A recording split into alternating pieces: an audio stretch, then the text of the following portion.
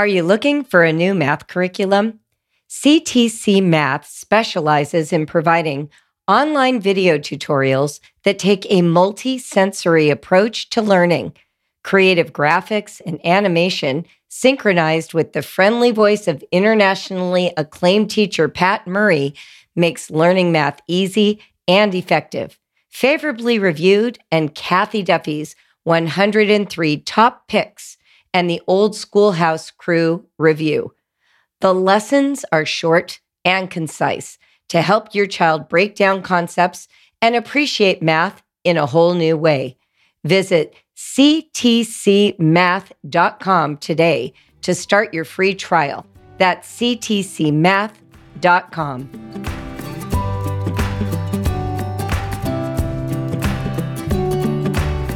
Did you grow up thinking history was a boring subject, or that it was just a collection of dates and times and events that really bear no relevance to your life? And then you got into teaching history to your kids. Maybe you homeschool, maybe you're just a history buff who reads books, and suddenly in your mid-30s and 40s, you think, this is the most fascinating subject I've ever studied in my life. I wish kids could think about it the way I do now. Today's guest is going to help you turn that corner and make history come to life for your family. Emily Glankler is the founder of Antisocial Studies, LOL, Antisocial Studies. After years of hearing how little adults learned or remembered from their history classes, Emily decided to open up her classroom to the public through podcasts and social media to supplement the high school history experience with something more engaging. Emily is a veteran high school teacher in Austin, Texas. She earned her degrees in history and international studies from University of North Carolina, and she has her MA from Texas State University. Over the past 11 years, she has taught everything from sixth grade world cultures to high school electives on international relations and contemporary issues. Her primary expertise is AP World History and AP U.S. History.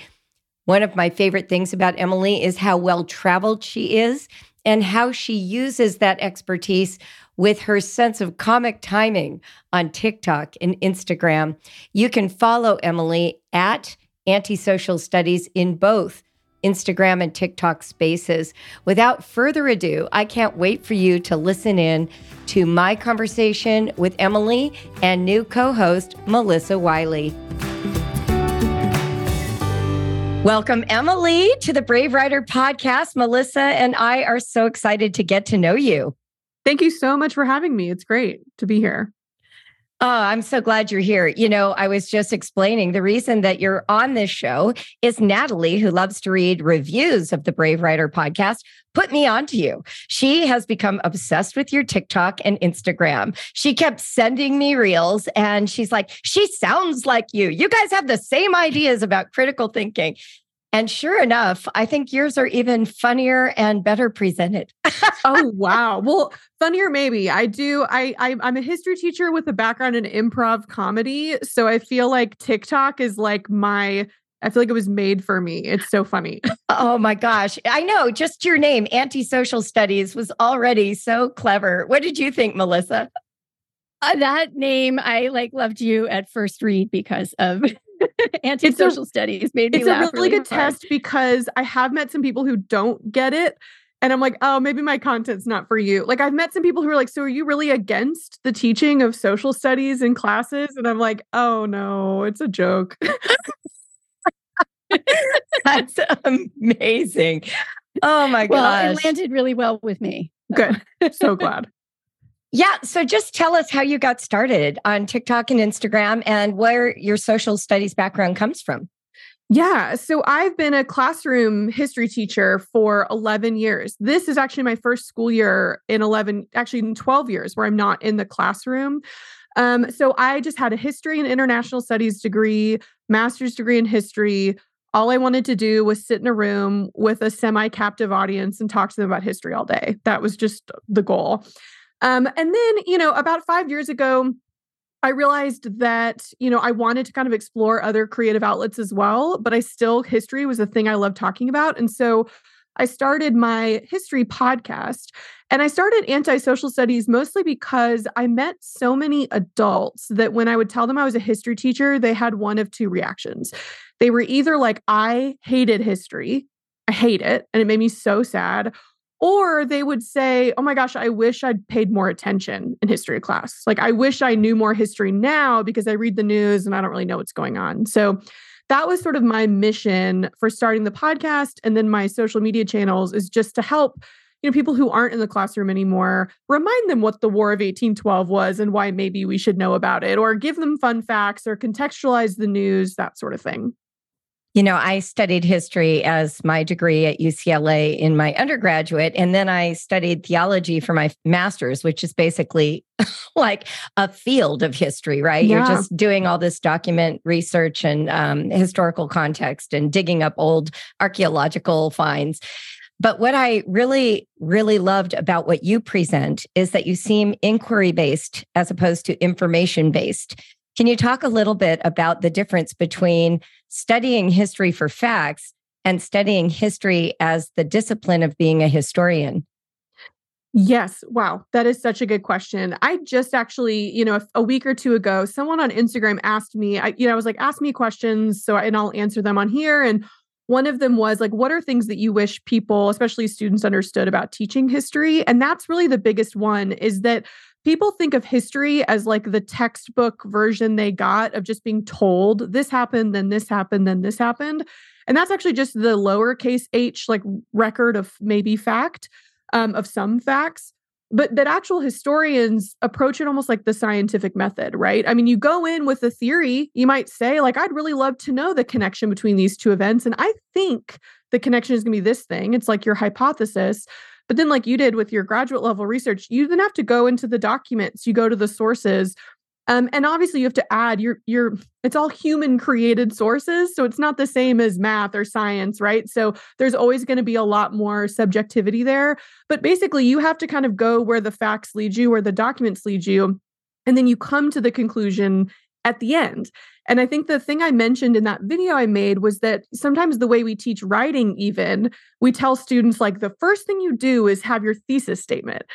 And I get that your thesis statement goes at the beginning of an essay, but that's not actually the way it should work in your brain, right? That should actually be the last thing you come to after you've done all the body paragraphs, all the other stuff, right? That really struck me when I was watching that series of your reels, because it rings so true in that you have to go through, Julie, you call it a topic funnel, as you're sort of distilling the big swirling mass of ideas and getting down to the kernel of, okay, now I know what I really think. And for me, that knowing what I think often comes at the end of a lot of writing. And then I have to chuck all that came before, and now I can write. This is why a lot of my career has been spent teaching and actually helping other teachers learn how to teach AP history courses, especially AP World History. So we're teaching a much more formulaic style of writing because we're teaching to this test. But I always tell students and teachers that any student who writes a thesis statement in their conclusion, it's infinitely better than the one they tried in their introduction. Always, because they've gone through the process of thinking it through. It's interesting, too, to consider that the interpretation of history actually varies generation by interpreter, as each person brings their own sort of social location, their own background, the facts that they know, the facts that they were never privy to. There is a sense in which interpretation of history is a very autobiographical event. And sometimes when we're studying history, we act as though the record is pure. Can you talk a little bit about historical interpretation? Okay, this is my favorite, real nerd level of history is historiography. And it's the thing I love talking to my students about, where I'm like, if you want to go real down this rabbit hole, right? It's like the history of history itself. And that's actually what I did. I did a master's program that didn't have like a super formal thesis, but essentially the paper that would have been the equivalent, I did it on the historiography of the conquest of Mexico and specifically the interactions between Cortez and Montezuma. And so I was like, let's just look at this hyper-focused, this like meeting point of these kind of two, sides of the world. And let's not actually study the meeting itself.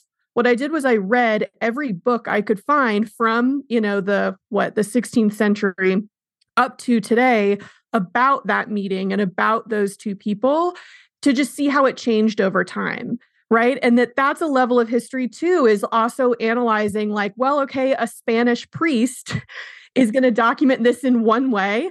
And then let's say, Mexican historian who's writing it on the 500-year anniversary of Columbus's voyages is going to look back on it very differently, right? Absolutely. In fact, I would say that the study of theology is just that. Yeah. It's just the dissecting of a previous interpretation rooted in a different social location. But what I love about what you're saying, and what I think we sometimes forget when we're teaching our children in particular, is that we are so often focused on what we think is a story that is universally understood in the version that we received it, no matter what that book is. Whoever wrote it, we just sort of assume an omniscience or a clarity of accuracy that isn't necessarily true. In fact, any interpretation of history is still funneled through a human being on some level. And our current experience of living shapes how we read the past. I'm going to just share a little story with you because, Emily, you haven't read my book yet, but Raising Critical Thinkers starts with a really interesting story from my own family. So when my grandparents died, my grandfather died, my grandma was in a home for dementia, we started digging through all of his correspondence, and we found this box of letters that had not been mailed. They were in unsealed envelopes, and it turned out they were love letters to my grandmother, to his wife.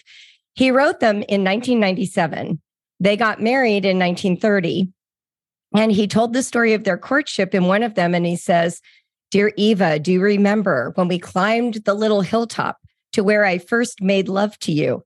And suddenly a huge debate sprung up in my family. Did he mean sex? Or did he mean putting the moves on his woman? Did he mean declaring his love? Because in the 30s, naturally making love, like you can see it in It's a Wonderful Life. He's making violent love to me, mother, right? Right. She doesn't mean sex. But he wrote this in 1997. And in 1997, those words meant something else.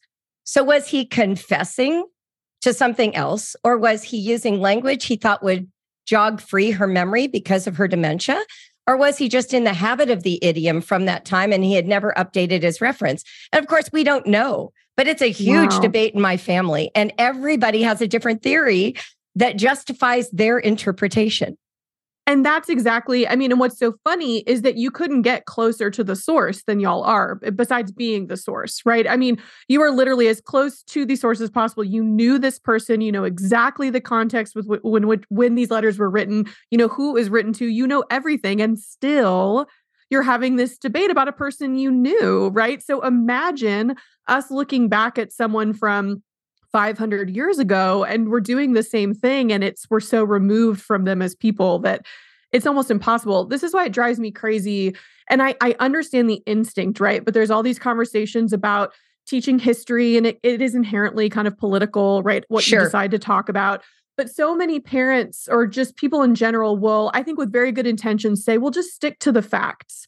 And it's like people who know history know that why that on its own is like an impossible thing, right? Because that's right. I just list out every single thing a historical figure did. And then I just tell my students, have a good day. Bye. Even the facts I choose to present, all of it is a decision I'm making, right? That's right. Including and excluding what gets featured first, what gets featured last. Like even the sequence of the facts indicates a kind of hierarchy. I'll never forget when I was interpreting this one document, I was using, do you know The Art of Hermeneutics by Georg Gadamer?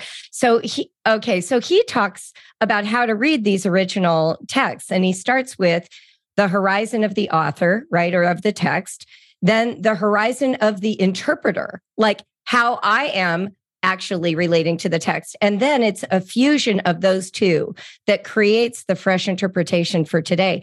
And so one of the questions he asks when you're looking at the text is, what's included? What is excluded? Who is being addressed? Who isn't being addressed? And I remember the first time I read the Gettysburg Address using that framework, I was like, he never says slave. Like it like hit me with this huge shock. Like, I always assumed this was about slavery, but why doesn't he say it? And it just led me down this really wild rabbit trail of understanding that I had missed in my college days. Yeah. And this is the thing too. This is something that especially in my classes and a lot of AP classes, we use the acronym HIP, and we talk about hipping a document. So it's like historical context, intended audience, purpose, and point of view. But I really love adding that of like, and also who am I and how am I receiving this document is really great. And one of the things, what I was going to say is, what's funny is that young people are really good at doing this naturally when it is like current media. Meaning if I show a student a tweet by someone, they can do this without even thinking about it. And so if I show them some tweet and there's two celebrities that are feuding that they all care about, I can show them one tweet or one post or whatever, and they'll be able to be like, oh my gosh, well, okay, you have to go back 5 years. You have to understand that they used to be dating and now they're blah, blah, blah. And he's posting this because he knows his followers. And I'm like, you're doing all of it. You're analyzing the context, the point of view, the intended audience. But then you put the Gettysburg Address in front of them and they're like, ugh, right? But I love that because that is the way to show them the value of doing that. I mean, it's like following Swifties, right? Like, they are capable of a level of analysis that is rare in students today, and they do it from a place of true passion and true knowledge. I used to be a huge YouTube fan, and I followed a feed every single day of all the internationally published articles. I knew them like the back of my hand. So when there was anyone who made a comment that Bono said something, I knew immediately just from the inside of my body, whether that sounded truthful or not, whether it sounded believable or not. And so part of this also has to do with your depth in the field. And we have a lot of people making commentary who don't have depth, right? Yeah. Yeah, this to me, and I am myself a Swiftie, although I don't get into those conversations on the internet because it is a terrifying place. Man, people, if you say one thing about Taylor Swift on like a TikTok, you are inviting a lot of discussion. But my husband experiences this too. Sometimes I've been walking him through all of her albums because we're going to see her live in June. And I'm like, you have to understand the context with which each song is written. So he's experiencing all of this right now. But the experience that I have with this is it speaks to the need to know some basic facts before you can engage in some of these conversations. And that's where, as a history teacher, we have a hard time, right? Because we get bogged down in getting students trying to like memorize as many facts as possible. And we lose sight of the fact that, well, they do need to know facts, but they only need to know them with a purpose. They need to know them so that then they can have a bigger, more high-level discussion. It's not just about memorizing the facts themselves, which is something we all struggle with. I think, Julie, that's something you and I have talked about in the context of having pegs of knowledge to hang other knowledge and understanding on. And those just serve as a bare bones kind of framework for then clothing with really rich understanding, which takes a lot of contextualizing and connection making. Yeah, Melissa, talk a little bit about historical fiction writing, because this was something you and I were chatting about before Emily hopped on, and I thought it was relevant. That's right. I was saying that when I was listening to a lot of your reels, Emily, it reminded me of something that I read very early when I was getting started as a novelist. It was a book by Gail Godwin called Father Melancholy's Daughter. And in the book, there's a character, a young woman who's becoming a historian. I think she's working on her master's thesis, and it's going to be about Hildegard of Bingen. And her aim, as she's sort of seeking to write about Hildegard with as much, fidelity and information and historical accuracy as possible, but knowing that there are places where there will be gaps in the record, that she's approaching it with what she called respectful imagination.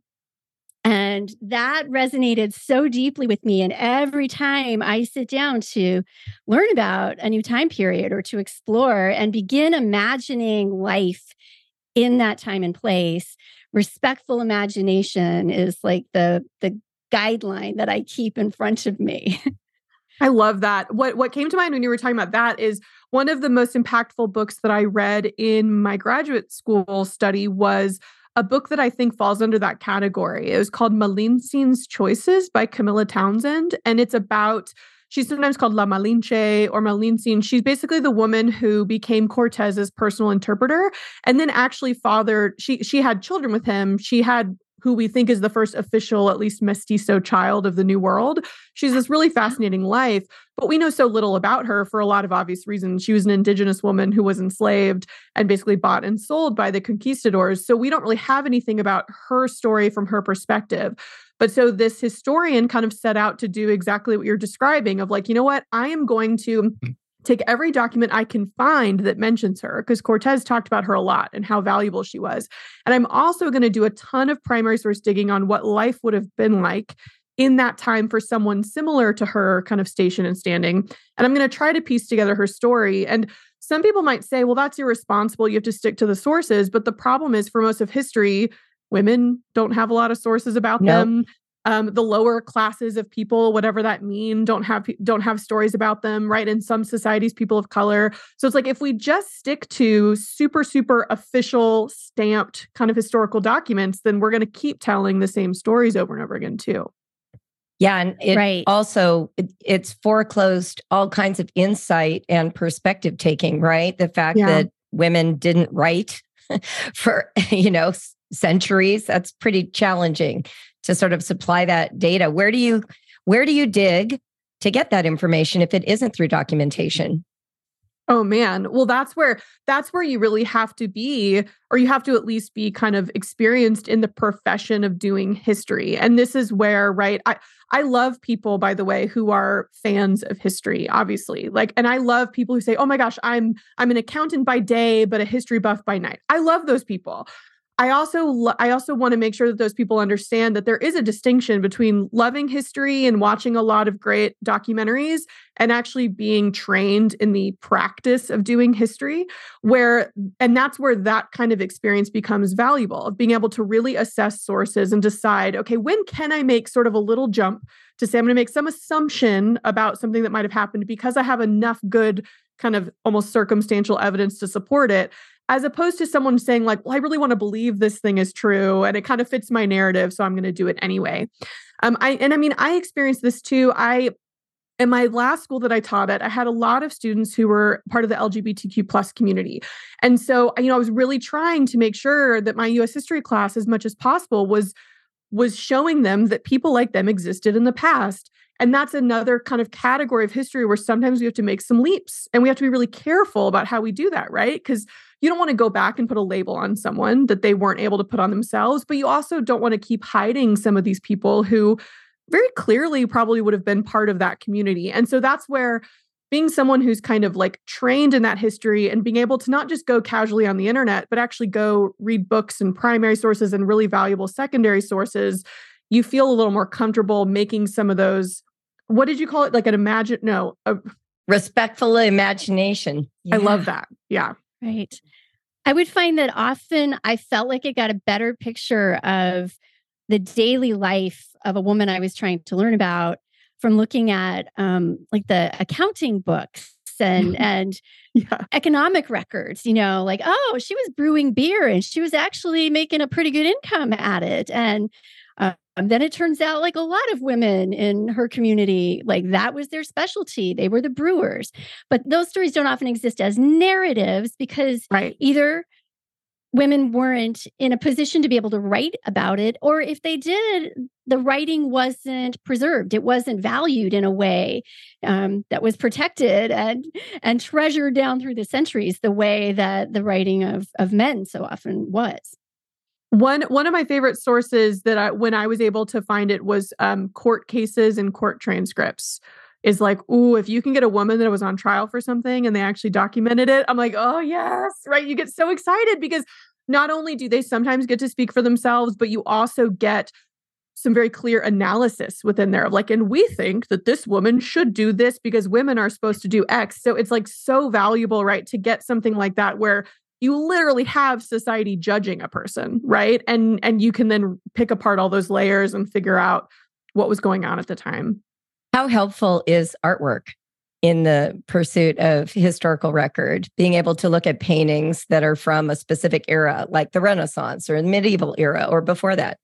I love it. And I love it as especially like in my own classroom, artwork was often such a helpful jumping off point for students because students felt so much more comfortable analyzing a piece of art than they did a written document. And so being able to show them, the School of Athens, for example, by one of the Ninja Turtles, is Michelangelo, Raphael, right? One of them, I'm actually really bad at art history, but I know the paintings I teach in class. And like looking at the School of Athens and being like, okay, wow, let's spend a whole day breaking down this painting and why they chose to paint all these people. And then we can get into a discussion about why do we think about Greece and Rome as the classical era? Classical for who? And why did they decide they wanted to pick that era? Like there's so much you can pick apart. And I think just like modern media, I was talking before about, analyzing a tweet. Analyzing a piece of art also just opens up students' brains because they kind of know, they know it was put through someone's filter, right? They know that someone sat down and chose to paint it as opposed to a written document. Like you said earlier, Julie, like students just a lot of times assume if it's old and if it was printed in writing, then it's just sort of, that's the truth. That's what happened. It is amazing. I think the printed word carries so much weight. I don't know how much of that is actually theological. I've often thought because of the nature of scripture having been so predominant in the West and the record of Shakespeare and some of these iconic canonical texts, we really do see the printed word as carrying more authority than images, more authority than an economic record or an archaeological dig in the imagination of a modern student. I'm not saying that's always been true. One of the things that really spoke to me, I went to Peru with my daughter and son as adults, and we went to see Machu Picchu. And as we were going on the tour, they told us that the Inca had never developed a writing system. And then they went on to tell us details of how they conducted their family lives, what the structure of their government was. And I was like, how do you know all this? And I wondered if you could just comment on that. When people are telling us about societies without any written record at all, particularly those that we would not consider in the modern era, what is the process of drawing these very strong conclusions? They'll say things like, and they were shamed for XYZ. And you're like, how do they know that? Well, in Peru, I've been to Peru actually a few times. It's one of my favorite places to go. And Quechua, which was their record keeping system, is one of my favorite things to talk to students about. With that being said, I'm not an expert in any of that. But like what's fascinating about the Inca is we actually in world history, by my count, only have two groups of people that don't fit the at least Western kind of traditional definition of a quote civilization. But we kind of just grandfather them in and say, you know what, you're an honorary member. And it's the Inca and the Mongols, because they're the two that never developed their own writing system, right? The Mongols just adopt the Uyghur script when they conquer the Uyghur people in what's today Western China. And so they're the only two groups that we're like, well, technically a lot of Western historians say you have to have kind of written record keeping to qualify and be called civilized. But okay, you're in because you built Machu Picchu and you did some really amazing things, right? So what's interesting is they had this system of basically record keeping that was tying knots in ropes. And they would have these beautiful, I think of like the macrame, like hangings that people have in their homes a lot. That's essentially what they looked like. So that on its own provided some valuable record keeping. Although I will say we still haven't quite figured out what all of it means. There's all these different colors of ropes. But this is where also like archaeology and then frankly, secondary sources of people who kind of like passed down those stories and then at some point chose to write them down become really valuable. So that's why, for example, when I was studying like the conquest of Mexico, it's really fascinating because the Aztec too, they had these massive libraries that got destroyed. So people also think of the Aztecs as people who didn't have a lot of the written word, and they did, they just were destroyed. And so a lot of what we have that's written, for example, by the Aztec people, it's after they've been conquered. So you have young Aztec men, for example, and they're now living in a monastery. They're being taught by monks and priests. And then they might say, hey, why don't you sit down and write your story, write the story of the conquest. And it's the most fascinating document of all time because you're asking people who've just had their whole world turned upside down. And they might have believed that they were like literally the center of kind of the universe holding up the sun. And now they've been conquered. And you're asking them, well, write your story as you remember it. And so those become really fascinating. But of course, you have to peel back tons of layers there. So same thing, if we have a lot of Spanish documents about the Inca, learning about them from the Inca as they kind of conquered them and tried to assimilate them. And so we can get a lot of really good information that we can pair with archaeology and say, well, this one seems to be probably true. But again, like we talked about before, you have to sift through layers of bias, right? Layers of a very specific point of view from those documents. You bringing up the Aztecs reminds me of something that you said in a reel about how it can be really mind-blowing sometimes to realize how these separate, discrete historical events that you have in your head because they were presented to you at different times or in different classes. Oh no, those were happening at the same time. Or this thing was actually older than I think Oxford and the Aztecs is what you talk about in the reel. It's one of those facts that goes around, it's like it's memed a lot where I'll get the years a little bit wrong, but Oxford was founded maybe around the year 1100 or something. And the Aztec, or as we think they were called, the Mexica Empire, were founded officially in, I think the 13 was when their city was founded, 1300s and then 1400s. The point being, Oxford University is a few centuries older than the Aztec Empire. And it's one of those things that really blows people's minds. And I think it's mostly just because the Oxford University still exists today and the Aztec Empire was conquered. And so they're sort of like halted in this old state. We do it in US history too with presidents. Like everyone just remembers JFK as young, right? And it always blows students' mind that JFK and Nixon were only like 4 years apart. And it's because JFK was killed, right? And he was killed very young. And so it's like we just have this, our memory really changes. I talk to students a lot, and this is the value, I think, in knowing world history as well, is being able to kind of have these timelines going on to understand that, for example, what's going on in the United States in an era often is just a reflection of something happening around the world.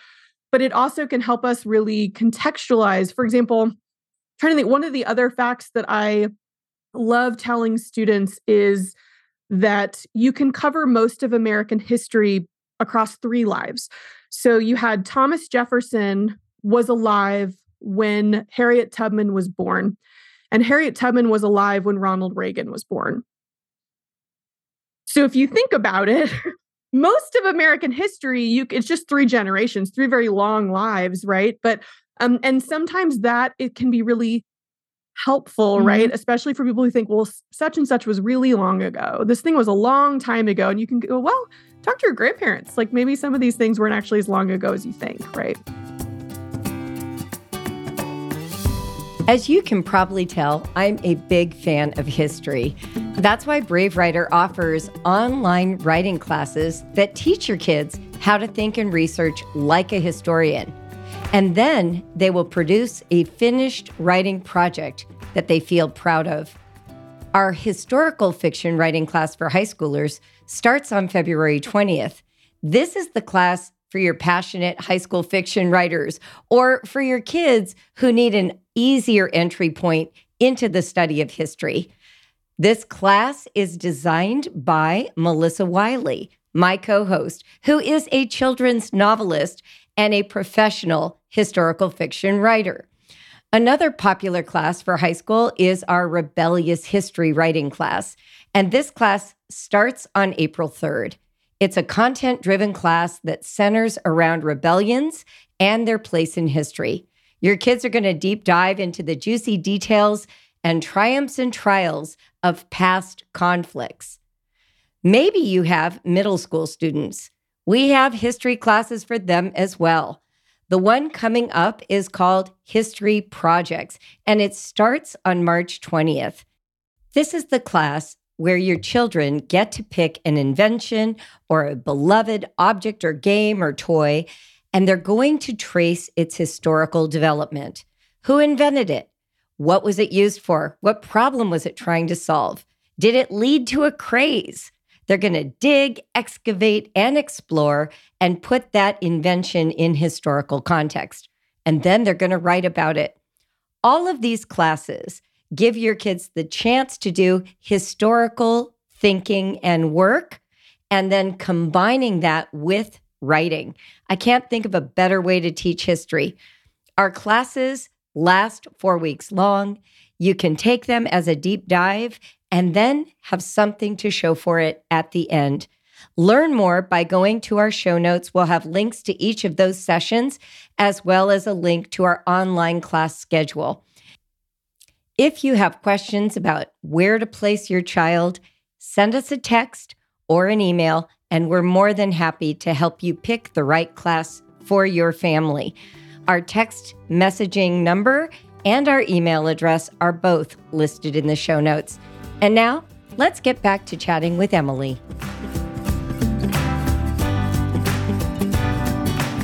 My dad says this. He said to me, he's 86 years old, and he said, Julie, what's hard for me to comprehend is that the Civil War is considered a long time ago because my grandfather fought in it. Like he had a relative who was in it. And so for him, it just always seemed like it wasn't that long ago. And that's how I feel about World War II. But my kids feel about World War II the way I felt about the Civil War. And so starting to realize that when you can touch it through a generation that you knew, it makes it feel a lot more proximate. But then the longer you live, the further away that gets. And holding on to that memory for the sake of the next generation is so challenging. And I think, I did my thesis actually on Dietrich Bonhoeffer's resistance to Hitler. He was a part of the movement that wanted to kill Adolf Hitler, and he had to reconcile that with his faith. But for me, that feels very present. It doesn't feel like a long time ago because his teachings have been so influential in the shaping of how people think over the next couple of generations. But one of his main planks is that without memory, we cannot shape history. And the most important aspect of historical record is preserving and re-amplifying memory over and over again. And he felt that the rise of Hitler was a regression, a lack of memory, a lack of preserving what we know about human beings, about the Jewish population, all of it, what happened in World War I, all of it. And so for me, that has been kind of a touchstone to recognize that part of preserving the historical record is memory. It is making sure that the things, as they get more remote, we don't forget their import. We don't forget the impact or the lesson that we gained from that experience. Yeah. And this is where I think, there are people kind of in my profession of like history educators who don't like what is sometimes called the TikTokification of education, right? That, oh gosh, everything's getting pared down to these like 3-minute, it has to be really engaging and funny, and you have to have a cute little caption and whatever. And I don't know, I see it the exact opposite, right? Because I think like what an amazing tool to be able to humanize things from the past. And this is where even, sometimes there'll be a trend going around of some sound by a Kardashian or something. So, and of course, everyone on TikTok then makes their own version of it. And if I can take that sound and then put like Eleanor Roosevelt's face on it and apply it to her life, I'm like, what better way to remind us that she was just a real person who, experienced real things, and that what if she was around today? Would she have a TikTok account? What would she say? Like, I think that anything we can do to humanize, like you said, kind of revive those memories over and over again and tell them in a way that, however people are talking now, that's how we should be trying to talk to students too about things from the past. Right. I remember being so thrown the first time I saw a colorized photo of soldiers from World War I. Oh, yeah. And like they looked like real people in a way that I realized they had not before. They looked like history. Yeah. They looked like a thing that existed in the past, but just that artificial color laid on top. Oh, it looked like it could be today. Yeah, there was a filter, a face filter on TikTok. I promise I'm not sponsored by TikTok or whatever, but there was like a face filter that went around where you could put any photo in and it would make the photo kind of come to life and they'd like kind of smile. And people started doing it with historical figures and it was scary. It was freaky because it was like, oh my gosh, George Washington was a real person. Like it really gets you, right? And I think that, again, the more that we can remind people that everyone from the past was really no different than we were. Like, I joke all the time. I'm like, George Washington wore underwear. He put on pants every morning. Like, he might have had a fight with Martha before he crossed the Delaware on that boat. Like, who knows? And I think all of that makes it more interesting for students to study. And again, that's where you get creative, right? And sometimes in class, I like to kind of do pop psychoanalysis of historical figures. And, I always kind of remind my students, this is mostly for fun, but it's also for the purpose of reminding us that like these people were just normal people, just like we are, right? Yeah, like you could do their astrological reading, you could figure out their Enneagram type, right? I think that's why Pleasant T. Rowland's genius idea of the American Girl doll series was so powerful, because she really wanted kids to read, but she also wanted it to have this sort of academic content. But she did it through what it feels like to be a young girl, not through helping young girls read about old people. And I do think we forget that. My son, Liam, he went to college at St. John's in Annapolis, which is a great books program. And I remember him saying to me after year one, which was mostly classical education, right? So it's ancient Greeks. And he's like, these people were smart. They're smarter than us. We kind of think there's been like progress, like our brains are smarter, but like actually we're working with the same gray matter, just different levels of technology. But there is a certain genius throughout history. And it's very easy to get in a Western mindset of progress and superiority. And I think it's really good to kind of level that playing field.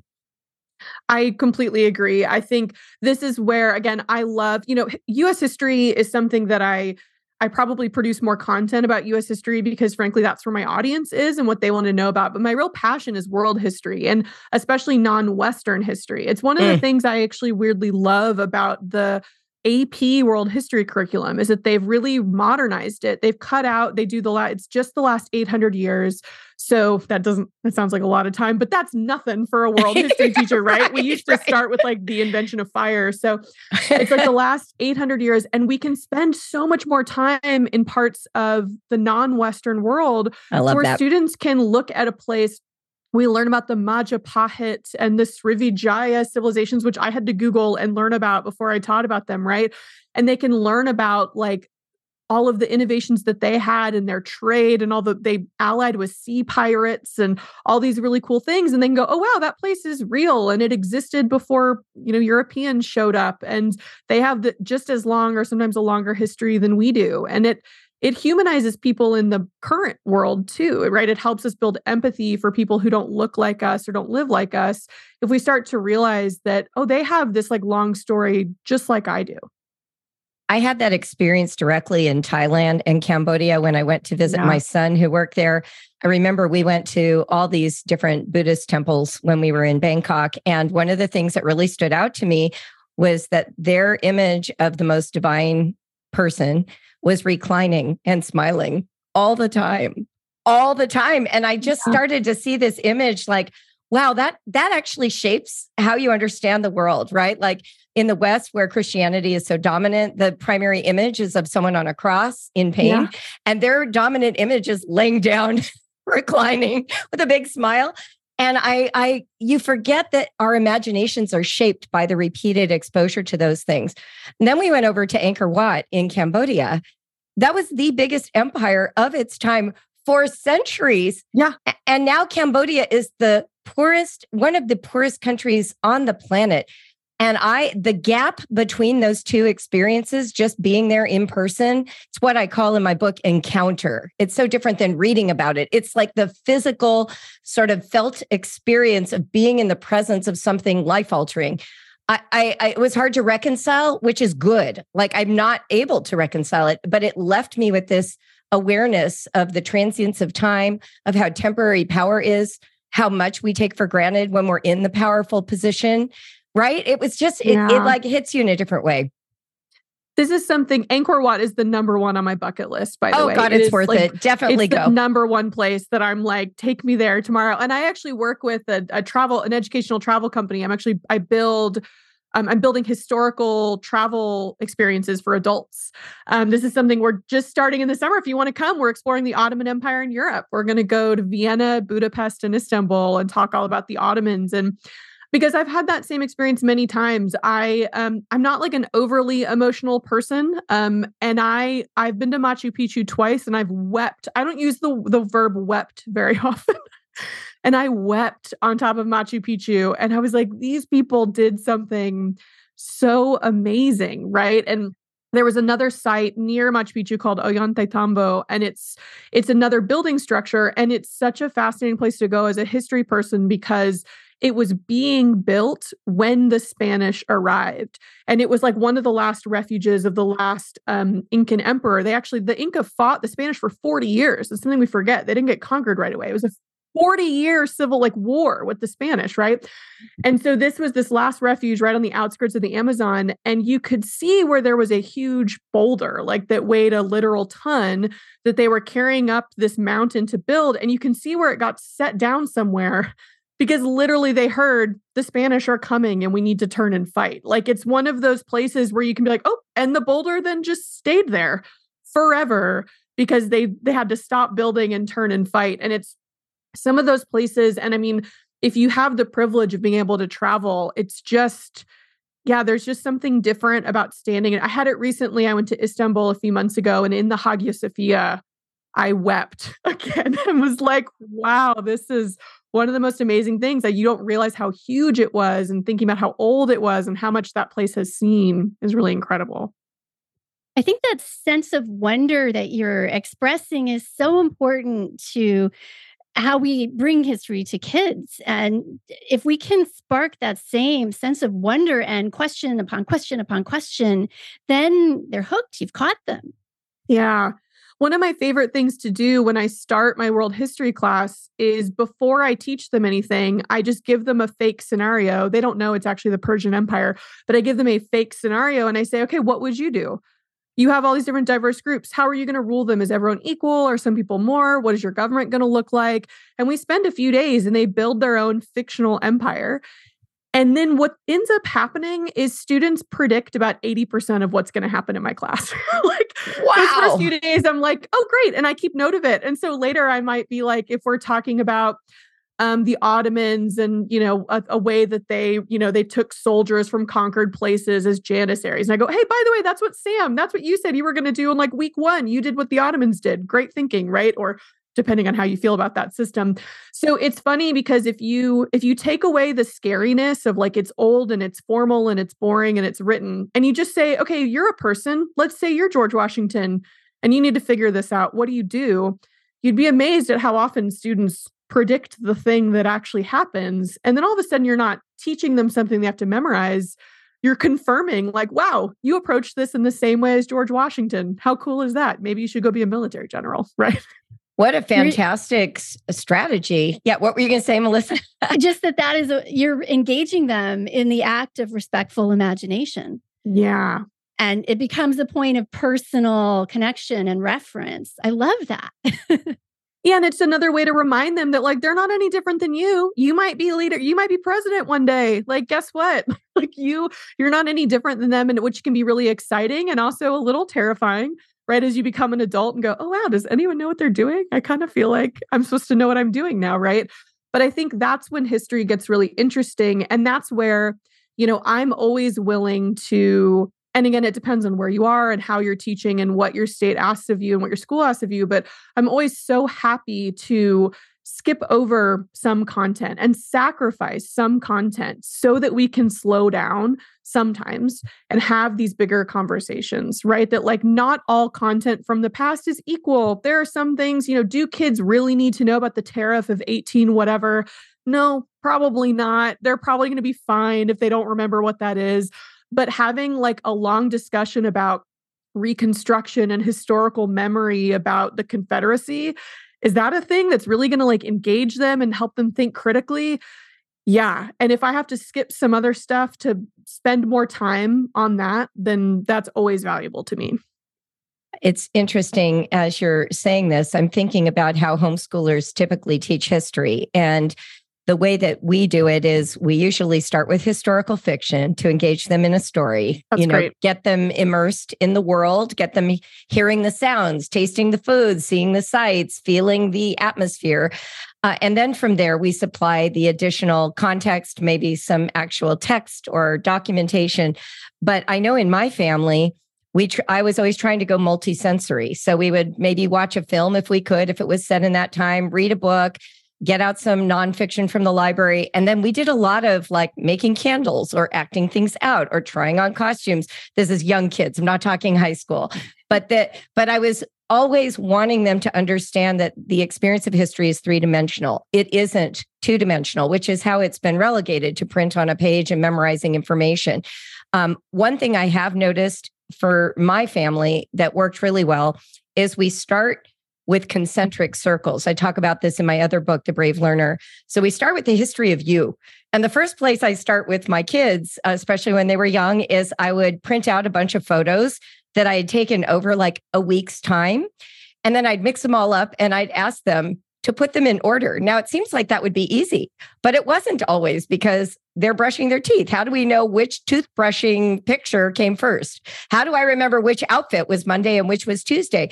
They start asking like historical inquiry questions just to analyze their own lived experience with a faulty memory. It's really fun. And then you can validate it, of course, because with digital photography, everything is timestamped. So you can find out if you were right. You have the answer key already. That's right. Right. And that gives you information. But then there's also the next level, which is then the whole family taking a record, maybe going back and looking at a photo album of your parents and trying to piece together the story of their childhood and the sequence of photos and what clues you have that tell you this child is older in one photo than another, so that you're actually doing a historical imagination right from the get-go. You're not just giving, well, your mom was born here and then she lived here and then they moved here. You're actually helping them piece the story together through the documentation available and ask those questions. And then, of course, you can move to your community and finally, your state and your country, and then move backwards. That's awesome. But yeah. That's amazing. It reminds me that, an activity I used to do a lot, because I will say a skill that's really important for becoming kind of a historian is periodization, right? Being able to say, okay, this era, these general things were kind of happening, right? It's really helpful. It's like having a cheat code where you can make a lot of kind of educated assumptions, right? We're talking about, what if I don't know exactly what this woman's life was? You can go, well, let's think about the time period she was in and what was generally happening. And what I love to do with students, especially high schoolers, is ask them to divide their life up into eras, which now Taylor Swift has given us all a gift, because Taylor Swift has divided her whole thing into eras. It's my reputation era, then it's my whatever. So, and I would always do it first. And I would always talk about what would be your like BCE CE moment. For me, is it before Leon, after Leon? That's my son's name, right? Or wow. And like dividing up your eras and saying, well, when did my childhood end? And I'm like, I kind of think my childhood ended when I was 24, and here's why, or whatever. And having students do that, and then talking to them too about how this is how history is made. This is how historians do it, right? I mean, we didn't have to call a certain era the medieval era. People decided it was medieval for some reason. Some people called it a dark age, not because it was literally dark all the time, but because of some story they were trying to tell. Well, how can we be enlightened if we came out of other light? We have to come out of the dark, right? So that's another example of that. But I love that idea of like applying it first to their life to kind of see that it's all subjective, but also just kind of see how it happens. Right. And giving them that sense of chronology. I think one of the favorite things, I know you'll know this is true, Melissa, homeschooling mothers in particular, once they hit about 35, they become obsessed with history. And they're always like, why didn't I like it when I was younger? And I always like to tell them, it's because you finally have a few decades under your belt. When you're 6, anything before you were born feels like unreal time. It doesn't even feel real. Once you have a few decades and the longer you live, the more fascinating it becomes. I was talking with my daughter, who is 33 and has a child now, and she said, I was just thinking about how my son is going to grow up and he's going to think the era I grew up in didn't really happen. I said, that's right. That's exactly what will happen. And she said, but Mom, I still can't really wrap my mind around the idea that the 60s and 70s were real. And I said, well, you'll get there, because right now for me, all of the 20th century now seems real, but it didn't when I was your age. And I think there is, so to expect a child to metabolize decades and centuries might be too much, but to help them experience time passing or how you put things in a chronological sequence gives a hint of that. It gets them moving in that direction. I was just going to make a joke. I was going to say the millennial joke is that the 80s were always 20 years ago. Yeah, and I will never give up the fact that the 80s were 20 years ago. And I don't care how old I am now, right? I will never forget the shock I experienced the first time I taught the historical fiction writing course that I developed for Brave Writer. And in the opening materials, I had said that sort of anything that occurred more than 25 to 30 years in the past is in children's publishing, that's sort of considered historical fiction. And the first assignment, these kids were turning in stories that were set Yep. when I was in high school. And I was like, no, I said it had to. Oh, yeah. I mean, man, there's, students now are referring to the 1990s as the late 1900s, right? Like the you were born in the late 20th century. And it's like, oh my God. And this is where, one thing that is interesting to me, and especially as someone who puts out a lot of historical content just out onto the internet to be consumed by anyone, which is sort of a terrifying thing, is how much harder it is to teach people about recent history in a way that everyone can kind of get on board with. And I'm experiencing this right now. I'm working on my next podcast episode is all about the 1980s, and I've been dreading it. I have been dreading. There is not a decade I hate talking about more than the 80s. And it's only because everyone has a wildly different take on the 80s. You are right about that. Right? You are so right. It's like, it's either the most nostalgic decade with the best music and the best movies and the Goonies and the whatever, or it is like a horror-scape for some people, or it's really political for some people. I mean, it's a nightmare to teach about. And I think that right now where we are, the 1980s is right on this cusp of like, is it about to become like settled history where we can kind of just all sit down and assess it? But it's still just recent enough that there are a lot of people that still have very personal feelings about that decade. The 90s and on, we just kind of pop in there and talk about current events they need to know about, but I don't even really try to make sense of the 90s and on yet. But the 80s is now this frontier where historians and history teachers are like, I got to somehow figure out a way to give a succinct overview of this decade. And it's tough. I think it was a pivotal decade is partly why. And I honestly think that's how the 60s were for a while. And, there's a sort of, there's sort of a movement forward and a backtracking, what I call retrenching, that seems to occur every 20, 30 years in the United States. And so that was right on that cusp, right? There was some retrenching going on, but also still some exploration. And it just feels... I got in a huge argument with my kids over Christmas about the 80s. That's why I can't even believe you're bringing this up. They were convinced that the 80s were nothing but just absolute excess in every way, in terms of profit, everything else. But my experience of the 80s after the 70s, and I came of age in the 80s. I graduated from college in 83. I graduated high school in 79. My experience of the 80s was a huge retrenching to tradition. I was in a sorority, big weddings, everybody getting the married thing going. It was a very Reagan was wearing tuxedos, not, sweater vests like Carter. There was this huge traditionalism that came in at the time that excess was happening on Wall Street and happening in the party culture. So when you say it's hard to categorize, they didn't believe me. They're like, your experience doesn't count, Mom. We know because we read a book about, John Belushi. I'm like, okay, those are two really different takes on the 80s. Yeah, they watched The Wolf of Wall Street and then went, okay, I know the 80s now, and it's, again, I think that the more you talk to young people about, like we said before, their life and okay, well, make sense of your life.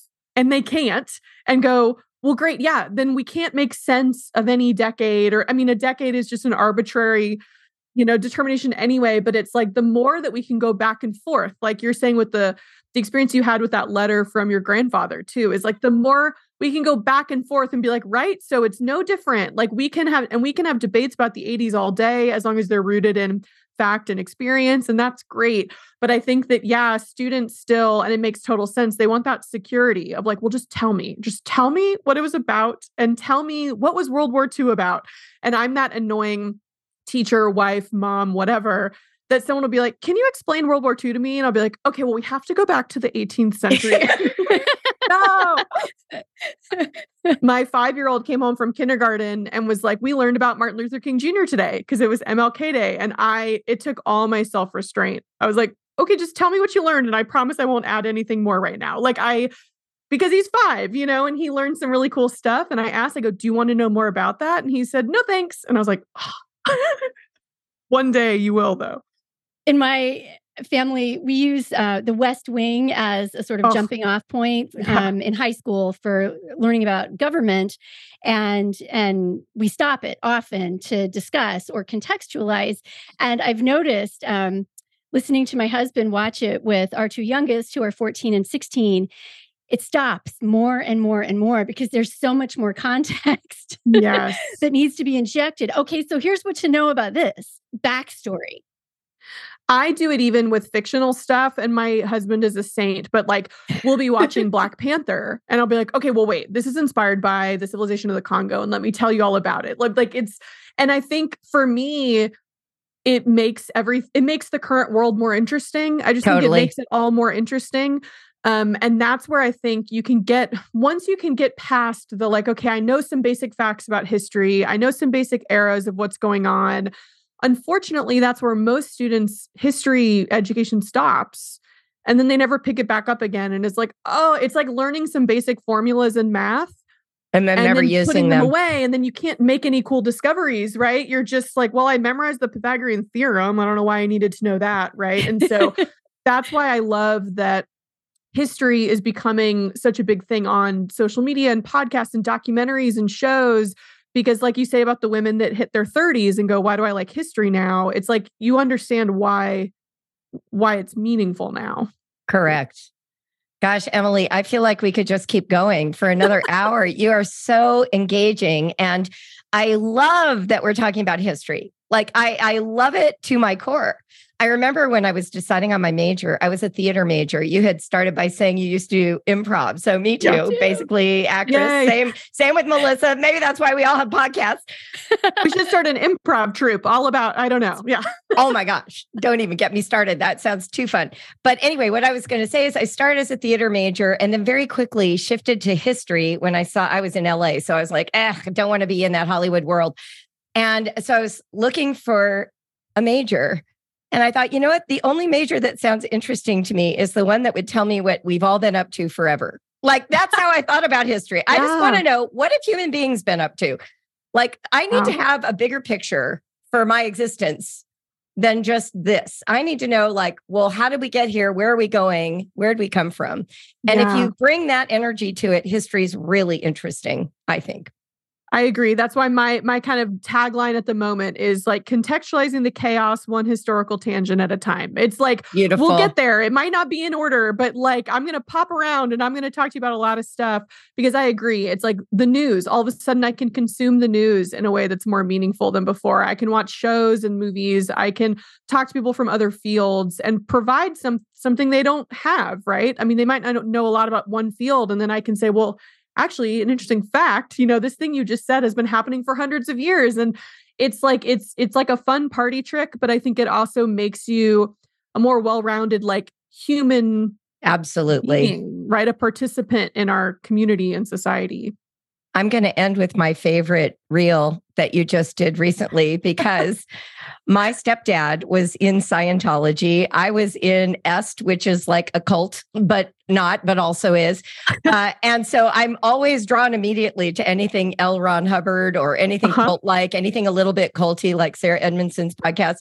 And you did one on what does the L stand for with L. Ron Hubbard. And I could not believe I did not know that. And then when you told me the name, do you want to just reveal that? I was like, what? Oh my gosh. And it stands for one of my favorite historical figures of all time, which is why this is so fascinating. So I think a lot of people thought his name was L. Ron, like all one word, ELRON, but it's L. Ron Hubbard, and it stands for Lafayette. Unreal. Lafayette Ron Hubbard, and he went by L. And I was reading it was a Sarah Vowell book on Lafayette. And she just threw that out as a little fun fact. And I was like, oh, I got to make a video about this right now. Well, if you want more fun videos about those kinds of tangents, historical tangents, Emily's your girl. She's on Anti-Social Studies is her name on TikTok and Instagram. And she means it as a joke, people. She's not against social studies. I'm very pro social studies. Very pro. She's just very antisocial, as you can tell. Doesn't know how to chat. Doesn't like conversations. But definitely otherwise, you'll love her. For sure. Such an introvert. Lisa, you have any concluding thoughts? No, but I could keep going for another hour. I have so enjoyed getting to hear from you. I've really enjoyed being here. Y'all asked such great questions. And I'll talk about history all day. So this was fantastic. Thank you, Emily. Thanks. Thanks for tuning in today. I'm loving this new format. It means the world to me that Melissa is a part of these shows, and we really enjoyed our time with Emily. I hope she'll come back and talk with us again in the future.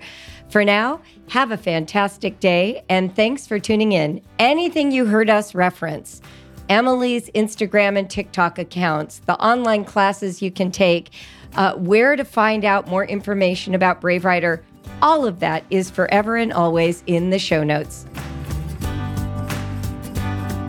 Hey, Brave Writer listeners, another 5-star review for you, and this one comes from the Dugan family. It's titled, Encouraging for the Soul. Julie Bogart has been a steward of my heart since the beginning of my homeschooling journey. Her podcast is a source of delight, inspiration, and encouragement. She shares wisdom on parenting and homeschooling that energizes my soul. Thank you, Julie. Thank you to the Dugan family. Today's episode was produced by Nova Media, with support from team members Jeanette Hall and Natalie Miele. I'm Julie Bogart, author of The Brave Learner and Raising Critical Thinkers. I'm also the founder of BraveWriter.com, an innovative approach to writing instruction. You've been listening to the Brave Writer Podcast. Until next time, keep going. Think well. I'm rooting for you.